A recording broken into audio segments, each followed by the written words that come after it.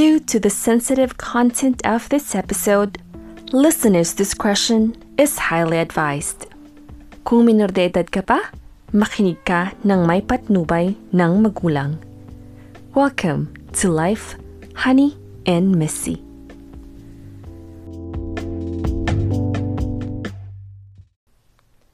Hey honeys, welcome to another episode of Life, Honey, and Missy, where we talk about life and relationships. And in today's episode, we will talk about toxic relationships and how to identify if the relationship you are in is unhealthy, particularly in a romantic relationship.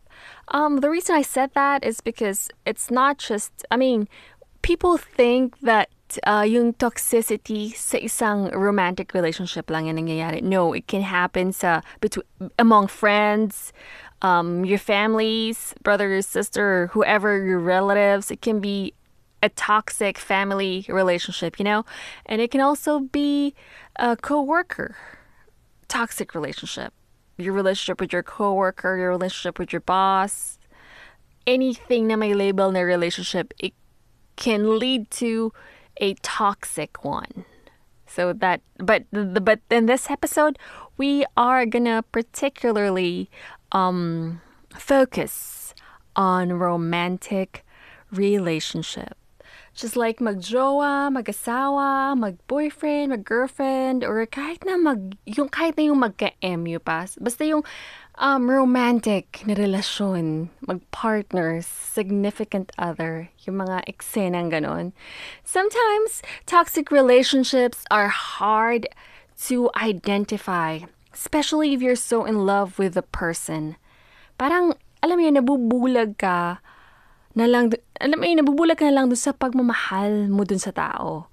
Relationships evolve. Pwedeng sa una sobrang in love ka, pero pwede rin dumating sa punto na nawala na yung pagmamahal. Alam mo yung parang onset na relasyon nyo, parang, I'm gonna marry this girl. I'm gonna say I do to this guy. I can see forever with this person. Tapos dumating na sa punto na naging toxic na. Once na naging toxic na relasyon, lalabo na yung lalabo. Tapos downhill na talaga yung pupunta. Instead of moving forward, magstay na lang kayo sa isang place at doon na lang kayo. Hanggang nagkasakitan na kayo sa sobrang toxic na relasyon. Tapos natapos na yung relasyon, nagsimula sa maganda, natapos sa wala. Yung tipong mga ganong eksena. Pero meron din namang mga relasyon na nagsimula sa medyo toxic, pero they work hard together. Tapos, nag-end up na naging masaya, nagkaroon nga talaga sila ng forever. So this is actually toxicity in a relationship. It depends kung sa ano or anong klaseng pagdadala ng dalawang taong nagmamahalan. When we say toxic, ano nga ba yun? When we say toxic, parang ito yung parang puro na lang negative yung nandoon sa relasyon. Parang mas marami pa yung pag-aaway nyo, mas marami pa yung lungkot, mas marami pa yung self-pity sa relasyon na meron kayo kumpara sa saya, kumpara sa magkaroon kayo ng harmonious relationship. Kapag nandoon na kayo sa punto na puro na lang negativities, yun yung tinatawag natin na toxic. Yung tipong dati masaya pero ang nangyari puro na lang awayan. Parang sobrang yung energy, puro na lang disappointment, hindi ka na komportable sa kanya, tapos lagi ka na lang galit. Diyan yung nag-start na matarnish na yung relationship at yun na nga, mag-end na yung relasyon. Kasi pag paulit-ulit na lang yung constant na fighting, constant na disappointments, constant na lying, marami pang bagay na negatives. Kapag constant na yun, nag-uusap nga kayo, inaayos nyo, pero in the end, nagiging repeated na, habitual na ang nangyayari. Diyan na talaga magsisimula ng mawalan ng gana yung karelasyon mo. Tapos, marami na kayo making problema. Kaya, kung as much as possible, why did I say kung? Kaya as much as possible, dapat malaman natin kung ano nga ba yung mga characteristics ng isang toxic na relationship para alam mo yon maging long-lasting at maging healthy yung isang relationship natin. Kung at least makita natin kaagad, mas spot kaagad natin yung toxic na relationship or yung toxic trait or yung toxic characteristic ng isang relasyon, malaman natin if we want to resolve the problem, if we want to solve the problem, that is actually the word that I was looking for, magagawan kagad natin ng paraan. Kasi, of course, if we know what the problem is, we know how to solve it, you know? So, ito yung pag-uusapan natin today on how to spot a toxic relationship. So I'm just gonna enumerate a few, but remember, there are so many of them. Natin masasabing ito lang yung list na meron ako. I think I have 5 here. This is what I have, but there's a lot of possible signs that your relationship is toxic. Ito lang yung common na nakikita ko. So, sa mga friends ko, sa mga kakilala ko, alam mo yon. So, number one talaga to sa akin. I mean, for me, ito yung nakikita ko lagi sa mga nag-a-ask ng advice for me. Ito kaagad yung lagi ko nakikita. Yung pagiging controlling. So, this one is very common sa isang romantic relationship. So, bakit ko nga ba sinabing common tong controlling? So, in this generation, social media is a big thing. Yes, napakalaki niya ngayon, as in, parang dito na lang umiikot yung mundo ng tao sa social media. And people, even yung boyfriend-girlfriend stage pa lang na relasyon, they tend to ask for account information. Yung password, yung account, yung username or whatsoever sa lahat halos ng mga social accounts. So iniisip kasi ng tao, if you don't want to give me your account information, it means you're hiding something from me. So yung mga partners natin, yung mga significant others natin, napipilitan silang ibigay na lang kasi ayaw nila ng problema. Some people, they kind of say, hey, this is my privacy, so you cannot do anything about it. We're not even married, so I'm not gonna give it to you. Some people will say it like that, will tell you straight to your face that no, you're not getting it. But most of the people that I know, they ask for their partner's information. And at the same time, of course, they give their information to their significant other. And, I mean, we know na may boundaries naman when it comes to social media, but some people just constantly monitor you or question you about this person, about this girl liking your post every time you post, or this guy sending you messages, things like that, like over and over and over again. So it gets like, okay, something is going on, so you keep asking your partner and what's going on. And sometimes there are people who actually reply or who actually message these people who are kind of just like, you know, what is the term? Admiring you.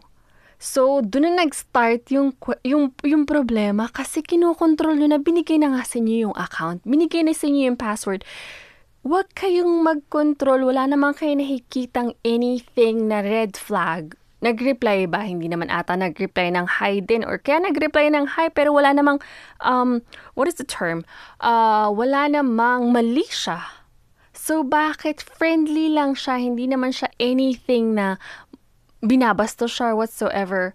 So, alam mo yun, dapat huwag tayo maging controlling na tanongin natin, bakit ganito, bakit ganyan? Kasi nakakasakal ang pagiging controlling ng tao, especially social media, nakakasakal yan. So as much as possible, do not do that. Kasi kung wala ka nang ginawa kundi i-question, tanongin na lang yung girlfriend mo, yung boyfriend mo, or lagi mo lang siya minomonitor lahat ng moves niya sa social media, over the web, nakakasakal yan. Sobrang toxic yan sa relasyon. Mag-start yan ng, sige, okay lang. Alam mo yung minsan, sige, sabihin mo, ay, nagsiselo siya. Ang sarap sa pakiramdam. Pero kapag sobra na, parang, ano ba? Isipin mo na lang, hello, kaya ko rin ang alagaan ng sarili ko. Alam ko yung tama at mali. Kung mahal mo ko, pagkatiwalaan mo ko. I mean, you are an adult. You do not need constant supervision from your partner. Yun yung sabihin mo sa kanya. Kapag nangyari pa rin na nangyari, you have to talk to your partner. Kapag nangyari pa rin na nangyari, wala na, toxic ni. Sabihin mo siya, bigay mo siya ng ultimatum na if this keeps happening, nakakasakal. Wala ka naman nakikitang anything sa akin. So, alam mo yun, baka magbago siya, but we don't know. So that is just one thing. Another thing is when you are just afraid to be who you are in front of friends and family. Because let's say he has this idea of you na nasabi niya sa mga friends niya or sa family niya at gusto niyang panindigan yon. Parang you have to pretend that you are somebody else kasi that idea is mabenta dun sa mga taong close sa kanya. Okay, let's say with how you dress. Sexy kang manamit, but medyo conservative yung family niya. Kaso mahal na mahal mo yung tao. So alam mo yun, parang sige na nga, mananamit ako ng medyo conservative para sa pamilya mo at para sa'yo kasi mahal kita. So, nag-agree ka na lang sa kanya. Pero, ang gusto niya is yung super conservative yung pananamit mo. So, alam mo na, mahal mo yung tao. So, sige lang. Para hindi siya ma-disappoint. Sige lang. Okay lang. Mananamit ako ng gusto mo Maria Clara. Mananamit ako ng Maria Clara para sa'yo. Kasi yun yung gusto mo. Ginagaling ko yung gusto mo at ayaw kitang ma-disappoint. Pero alam mo yun, parang hindi ka niya ina-allow to be yourself. Parang hindi siya proud sa'yo kung ano ka. Pagiging controlling yun. Kasi parang ang gusto lang niya mangyari is yung idea niya lang yung nasusunod. Hindi niya hinahayaan na ma-express mo yung kung ano ka. Also, dito rin nagpo-fall yung partner na mahilig gumawa ng sariling desisyon without consulting you. As in, yung tipong, okay, saan tayo kakain ngayon? Sige, dito na lang tayo kumain. Alam mo yung hindi ka man lang tinanong, hoy, gusto mo bang kumain sa gantong restaurant? Gusto mo bang kumain sa gantong restaurant? Lagi na lang siya yung nagde-decide for you to. Hindi ka na makapag-desisyon. Lahat na lang ng anything na dapat kayong dalawa yung nagde-decide, magkasama, kasi nga partnership to di ba? So, dapat 50-50. Dapat nagde-decide ka, dapat nagde-decide siya at the same time, or kaya alternate. For this date, ikaw yung magde-decide. For the next date, siya yung magde-decide. Dapat ganon. Kaso parang, he doesn't want to listen to you. He doesn't value your opinion. Napaka-controlling niya. He is the one who's always right. He is the one, like, lagi lang siya na lang.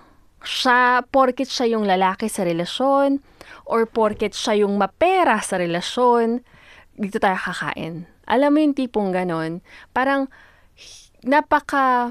lahat na lang ng gusto niya ipagawa sa'yo, wala kang choice kundi sundin mo. Kasi, parang, alam mo yung parang may power siya. Siya yung may power sa relasyon. Kaya kinokontrol ka niya. So, yan yung number one na nakikita kong problema. Na nakikita kong problema sa mga relasyon na nagiging toxic. Diyan nagsisimula pa konti-konti hanggang di mo namamalayan, ay, sobra na pala. Yung mga tipong ganyan. Tapos yung second ko is yung hindi na nag-e-effort. Parang effortless na lang. Yung tipong there should be a division of labor in a relationship. Kasi nga, nabanggit ko kanina, diba, yung word na partnership. So, dapat 50-50 yung ginagawa. Hindi lang ako yung nagbibigay ng effort. Hindi lang ikaw yung nag-e-effort sa relasyon. Dapat tayong dalawa yung nag-e-effort. Kasi once na ikaw yung nag-e-effort sa relasyon nyo, mapapagod ka eh. Tapos paghahanapan mo siya. Once na nangyari yun, mafe-feel mo na, ay, parang abusado na tong jowa ko na to ah. Kasi parang ako na lang na ako yung gumagawa sa relasyon na to. Yung alam mo yun, yung parang sa beginning lang ng relasyon, siya nag-effort. Hindi naging consistent yung efforts niya. Tapos nag-end up na lang na, ikaw na lang yung nag-effort, ikaw na lang yung nagluluto ng dinner. Dati-dati nagluluto siya ng dinner, pero ngayon ikaw na lang lagi. Yung tipong gusto mo na sana magpahinga, hindi ka makapagpahinga kasi nga, itong jowa mo, kahit na konting effort, hindi man lang magkaroon ng konting effort sa buhay. Yung tipong ganon. Tapos alam mo yun, parang the onset of your relationship, ano dun lagi siya nagme-message sa'yo, may LSM ba yung tawag? Long sweet message. O LSM nga, may LSM lagi siya sa'yo every morning. Tapos nawala na yun, hindi na siya consistent. Dun ka nga na-in-love sa mga LSM niya eh. Kaso nung kayo ng dalawa, or nung matagal na kayo sa relasyon, nawala nang lahat yun. Pero alam mo yun, parang ang sarap kasing maka-receive ng messages na gano'n. Parang nafe-feel mo na secure ka sa relasyon. Yung mga tipong gano'n. Tapos minsan din, sa isang marriage, nawawala na minsan kapag sobrang pagod ka na. Parang nawawala na minsan yung sweetness. Minsan gusto mo makipag-make love sa asawa mo, kaso pagod na siya. Okay naman, acceptable naman yung ganyan. Pero kapag everyday na lang, every time na lang gusto mo, hindi ka niya talaga binibigyan ng oras, parang nakakawalang gana. Parang hello, that's part of the relationship. That's part of the marriage. You have to at least find time or at least schedule it. Kung hindi man mahanapan ng oras, schedule it. Or if you cannot make love to your wife or to your husband, at least the following day, dalhan mo naman ng something. Yung pangtapal, di ba? Para malaman nilang naiintindihan ka niya, gusto niyang gawin yung mga gusto mong gawin, pero at the same time, pagod ka sa trabaho, kailangan ka niyang intindihan. I'm pretty sure na naiintindihan nila. Pero alam mo yun, gusto pa rin natin ng assurance na, no, hindi kita kinakalimutan, no, wala akong babae, wala akong nilalanding iba, busy lang talaga sa work, pagod lang ako. That's the following day, bigyan mo ng something na parang pa-sweet naman, parang nag-effort ka naman. Masarap yun sa pakiramdam. Pero kapag nawala na kasi yun na nga may isip mo, siguro sa iba na to sweet. Siguro may iba na to. Alam mo yung mga tipong ganon. Tapos wala kang gagawin kundi tanong ng tanong sa kanya kapag mga ilang months na nangyayari yung mga bagay na ganon. Magtatanong ka na sa kanya, ano ba yung nangyayari? Tapos magsasagutan na kayo, magiging toxic na yung relasyon kasi naghihinala ka na sa kanya. Siya naman, wala naman talaga siyang ginagawang masama. Kaso, syempre, mabobombard siya sa lahat ng mga binibintang mo sa kanya. Where in fact, ang only problem is nawalan siya ng oras at hindi niya natapalan yung mga pagkukulang niya sa proseso. So, as much as possible, kailangan yung effort nandiyan dyan. Kailangan constant. Kailangan consistent tayo. Kasi once na hindi na tayo nag-effort at yung partner lang natin, yung partner na lang natin, lagi yung nagbibigay ng effort o yung nag-exert ng effort sa relasyon. Ang hirap naman kapag gano'n. Yung tipong every month na lang. Ito kasi may mga relasyon na, especially yung boyfriend-girlfriends, ginagawa talaga na to every month. Meron silang monthsary. Siyempre, every month nga, monthsary. Redundant ko minsan. So, yun na nga, monthsary, may pa ganito, may pa bulaklak si mayor, may pa tsokolate, may pa cake, may pa kung ano man, may padala or whatsoever. Tapos, ang sarap kasi kapag gano'n, nagbibigay ka talaga ng effort. Kaso, kapag simulan mo ng ganun yung relasyon, as much as possible, dapat maging consistent ka para hindi dumating sa punto na magkakaroon na ng duda yung partner natin. So, give and take, give and take. Alam mo yon, dapat naman talaga yung sa relasyon, give and take all the time. Hindi lang pwedeng take lang tayo ng take.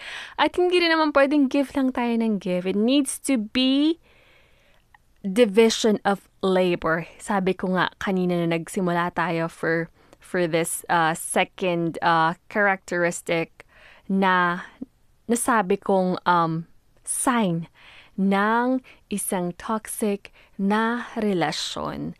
Okay, ang third one natin is yung nagkikip tayo ng scores sa partner natin. For example, I'd say, may nag-message sa'yo. Nag-message ka. Parang nagkaroon ng konting landian. Konti lang, slight na landian lang. Tapos, nalaman ng girlfriend mo na nakipaglandian ka. So, okay lang, pinatawad ka, blah blah blah blah, yara yara yara. Tapos, after 3 months, ikaw naman may nag-message naman sa'yo, nag-reply ka rin. Medyo nagkaroon ng parang konting landian din, slight na landian, ika nga. Tapos, nalaman ng boyfriend mo, yung nangyari nung una nangyari din sa'yo. Tapos, naggalit ka, sabi mo, ginawa mo rin kaya to.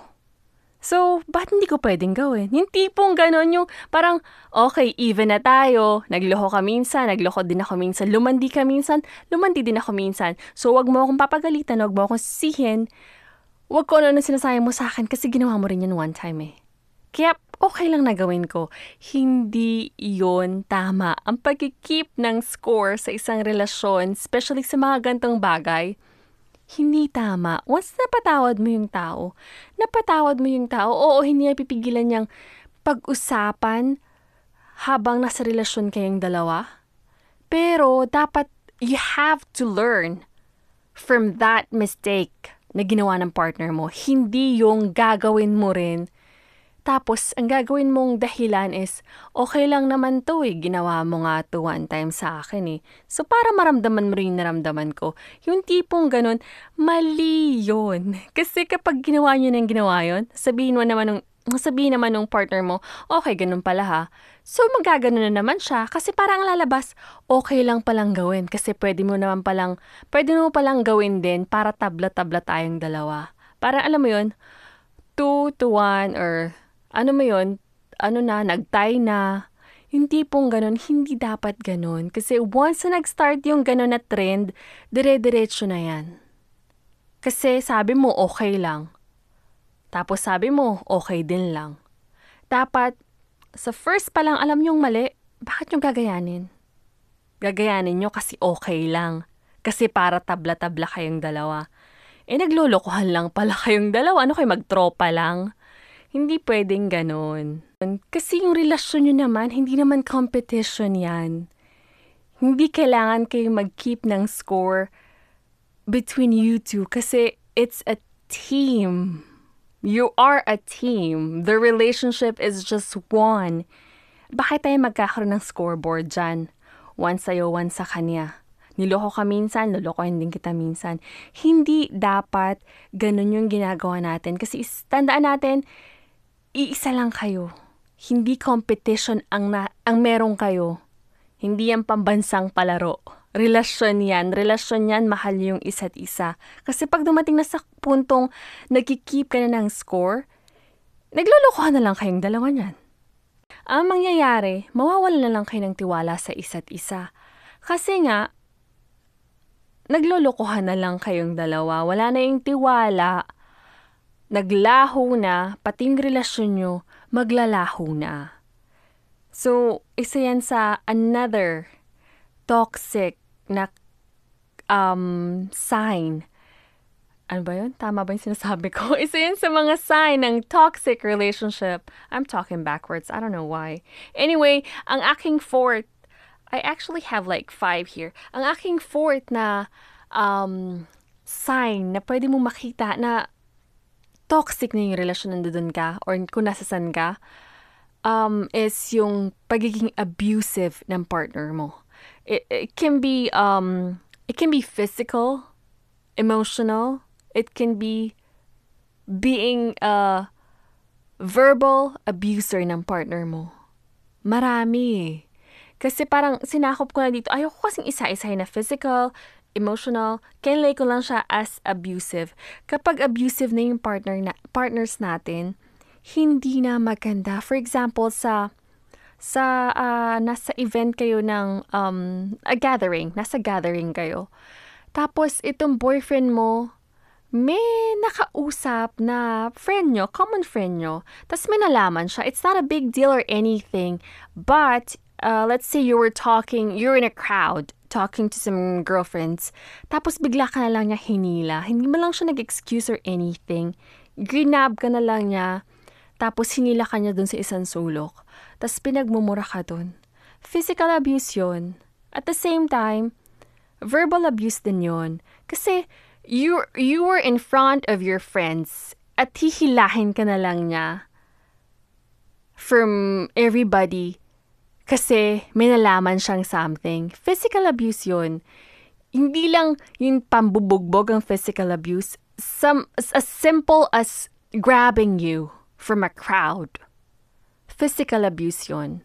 Yung tight na paghawak sa'yo, physical abuse yun. I mean, kasi minsan hindi natin nalalaman na naabuso na tayo. Kasi iniisip lang natin, physical abuse is kapag binubugbog ka, kapag duguan ka na, hindi ganon. You should know your rights. Especially sa public, they cannot do that to you. Just because you are married to your significant other, to your husband or to your wife, it doesn't mean that they own you. They cannot do that to you. Public man, private man, san man, hindi nila pwedeng gawin na abusuhin ka. Tapos yung verbal kasi, yan yung wala lang ginawa kundi murahin ka, kahit sa public, nasa mall kayo, kung ano-anong sinasabi sa'yo, or kaya sa text messages, minumura-mura ka, sa harap ng pamilya mo, minumura ka, yung calling names, kung ano-anong tawag sa'yo, verbal yun. Kapag nasasaktan ka, kapag sa tingin mo, minamaliit ka ng tao, verbal abuse yun. I mean, ito yung opinion ko ha. I don't know. That's how I see it. Again, hindi ako professional na eksena. Pero, verbal abuse kasi yon. Sa mga nakikita ko, sa mga napanood kong movies, matatawag talagang verbal abuse yun. Tapos doon naman sa emotional, doon na nagbo-boil down lahat sa emotional. Kapag physical, tapos kapag, what do you call this? Kapag verbal, of course, lahat maboboil down yan sa emotional. Kasi raramdamin mo lahat yun eh. For example, sinabihan ka ng jowa mo na, ano ba yan? Ang taba mo na, hindi ka man lang mag-exercise, ganto ganyan. Yung tipong gano'n na nakaka-degrade, nakakababa ng pagkatao mo. Pwede namang sabihin ng maayos, pero parang yung pagsasabi sa'yo, parang ano ba? Hindi naman tamang ginaganyan-ganyan mo. Kung syempre, masasaktan yung kalooban mo, yung emotions mo, parang nakakababa ng pagkatao. So, pag-usapan nyo, kapag may mga ganyang eksena, pag-usapan nyo kagad na nasasaktan ka, na hindi tama yung ginagawa niya sa'yo. Paano kung ibalik mo sa kanya? Ano mararamdaman niya? Lagi nating isipin yung anong mangyayari kung ginawa ko to sa'yo. Di ba masasaktan ka? So, dapat aware tayo sa mga sinasabi natin, sa mga partners natin, or dapat aware din tayo sa karapatan natin being part ng isang relasyon. Tapos, yung last one na nasa list ko is lies and honesty. So, kahit na yung white lies, dapat hindi natin tinatago sa mga partners natin. Kasi, in the long run, tayo rin yung magsasuffer. Just like kapag tinanong ka, okay ka lang ba? Sabihin mo, okay lang ako. Pero ang totoo, hindi ka naman talaga okay. Hindi mo sinabing, hindi ka okay kasi ayaw mo magkaroon pa ng usapan, magkaroon pa ng diskusyon o whatsoever. Kapag hindi ka okay, sabihin mong hindi ka okay. Kasi, kapag sinabi mong okay ka lang, tapos hindi ka naman okay, tatanim yun sa utak niya na kung ano yung ginawa mo, okay lang sa'yo. Kasi sabi mo okay ka lang, 'di ba? So, ikaw rin mismo yung naghahanap ng ikasisira ng relasyon nyo in the long run. So, kahit as little as white lies, kailangan mong sabihin sa partner mo. Konti pa lang yan pero what if yung mga ibang malalaking pagsisinungaling na sa partner mo yung maging ma-involve? Kasi alam mo yun, kapag nag-start ka ng mag-hide ng mga secrets sa partner mo, parang magiging hindi ka na komportable kasama niya. For example, or sa isang party, may nahalikan ka na babae. Sasabihin mo hindi mo sinasadya, pero hello, sinadya mo yan. Lahat ng ginagawa natin, dapat pinag-iisipan muna natin bago natin gawin. So, sinadya mong halikan yung babae.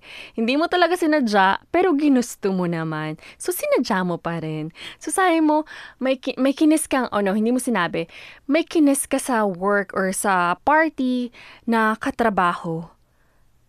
Tapos itinago mo sa asawa mo. Siyempre, tinago mo kasi masasaktan yung asawa mo. Dapat inisip mo muna yan bago mo ginawa yun, 'di ba? Pero hindi na duwag ka. Sabi mo, hindi ko to sasabihin sa asawa ko kasi masasaktan ko lang ang damdamin niya.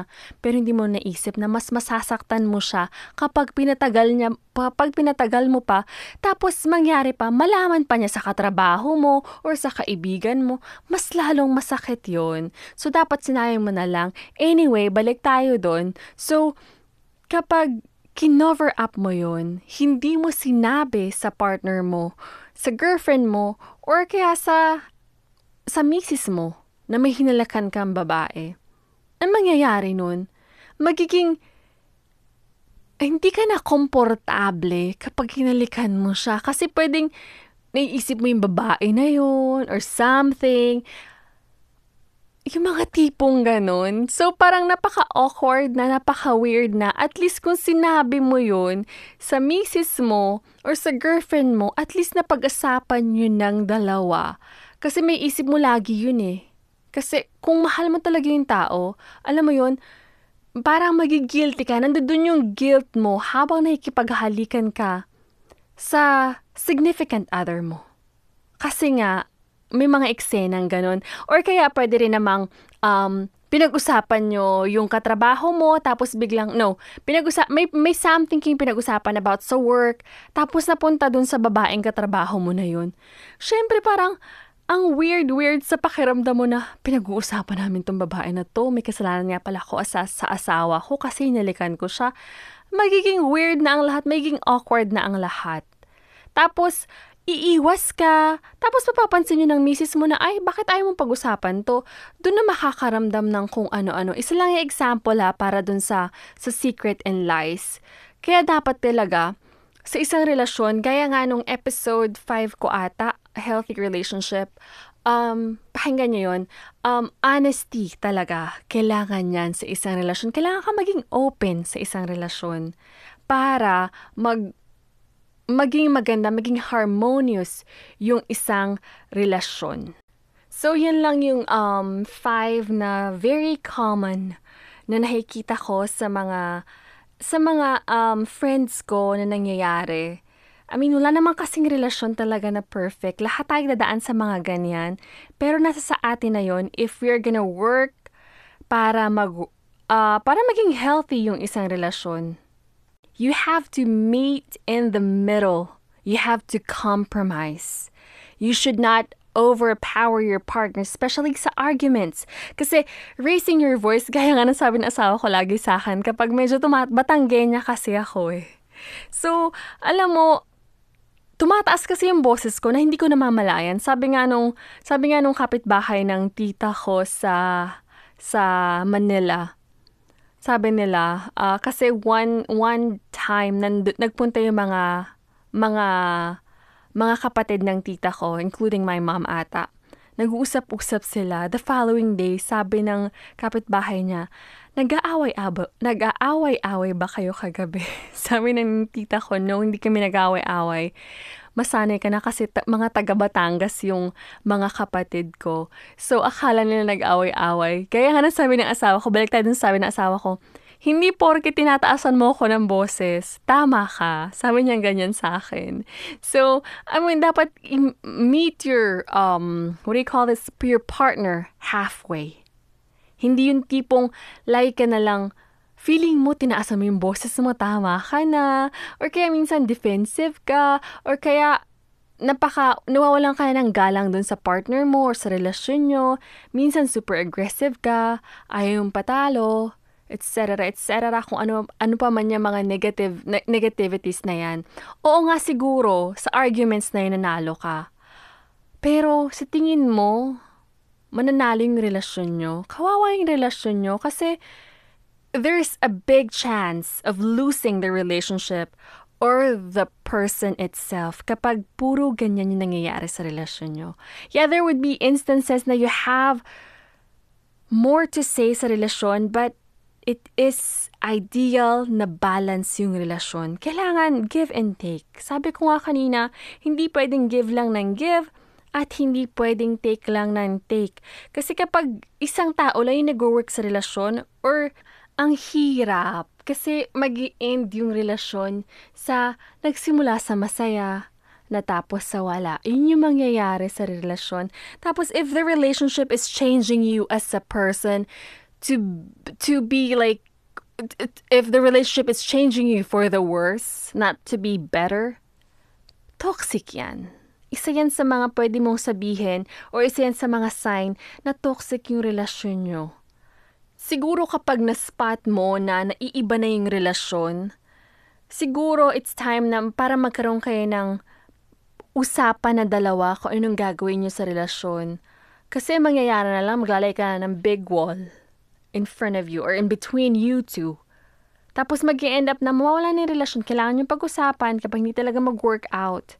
You have to exit the relationship. Tama na, tapos na. Because if a relationship is draining, boom, that is a toxic relationship.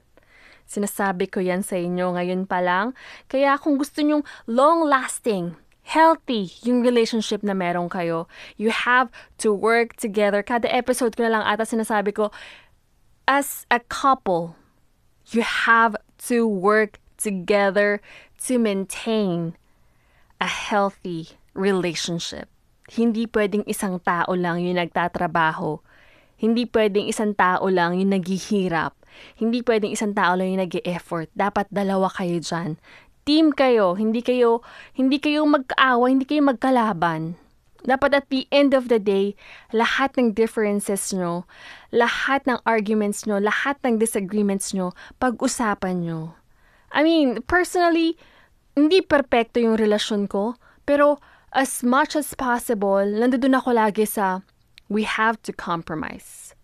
I have to compromise. Kasi mahal ko yung asawa ko, mahal ako ng asawa ko. So, we always make sure na bago kami matulog, we talk about our disagreements or kung ano man nangyari yung buong araw na hindi namin napagkasunduan para magkaroon kami ng magandang, alam mo yun, paggising mo, wala kang iniisip na iba, kundi, it's another day with my husband, with the love of my life. Tipong ganun dapat, para hindi maging toxic yung relasyon. Kasi, when you sleep on it, tapos nadala mo na sa loob mo, nandun na yung sakit, nandun na yung puot, the following day nakalimutan mo na, hindi mo talaga nakakalimutan yan eh. Nakatago lang yan dyan. Hanggang madagdagan na madagdagan, tapos one day na lang sasabog ka na. So, kailangan, kapag toxic na, kapag pakiramdam mo na iiba na yung relasyon nyo, kapag pakiramdam mo marami ng negativities sa relasyon na meron kayo, pag-usapan nyo. And as I've said earlier, as much as possible, try to solve every problems kapag nangyari. Alam mo yun, kapag nangyari na, isolve na. Kung tingin mo hindi mo ma-handle kasi sisigawan mo siya or whatsoever, siguro bigyan mo ng konting time. Kasi yung galit natin nawawala yan ng konti eh. Unti-unti ang nawawala. So pwede tayong, sure, mamaya na kita kakausapin kasi baka masigawan lang kita. Yan ang ginagawa ko sa asawa ko. Kapag naiinis ako sa kanya, kapag magkausap kami sa phone, tapos may inis ako sa kanya, sabihin ko sa kanya, okay, I'll call you back later. Kasi alam niya ibig sabihin, ang ibig sabihin nun, ayoko makipag-usap sa kanya kasi masisigawan ko siya. Kasi may mga sasabi ako mga bagay na hindi ko naman minimean kaso sasabihin ko sa sobrang galit ko. For example, magkasama kami sa sasakyan. Tapos, tawag niya nga sa akin, ano ba to? Kasi mahilig kasi akong backseat driver ang tawag niya sa akin. Kasi every time na nagda-drive siya, may pupuntahan kami na magkasama. Siyempre, hindi naman ako magdadrive ng sarili ko, tapos magdadrive siya ng kanya. Hindi naman, hindi naman practical yun. So, tinatawag niya akong backseat driver kasi lagi ko siyang sinasabihan ko anong gagawin niya kapag nagdadrive siya. So, ewan ko ba. Minsan kasi natatakot ako sa pagdadrive niya. But I trust him naman. Pero yun nga, dumating sa ganung punto. Tapos, may inis ako, magagalit ako.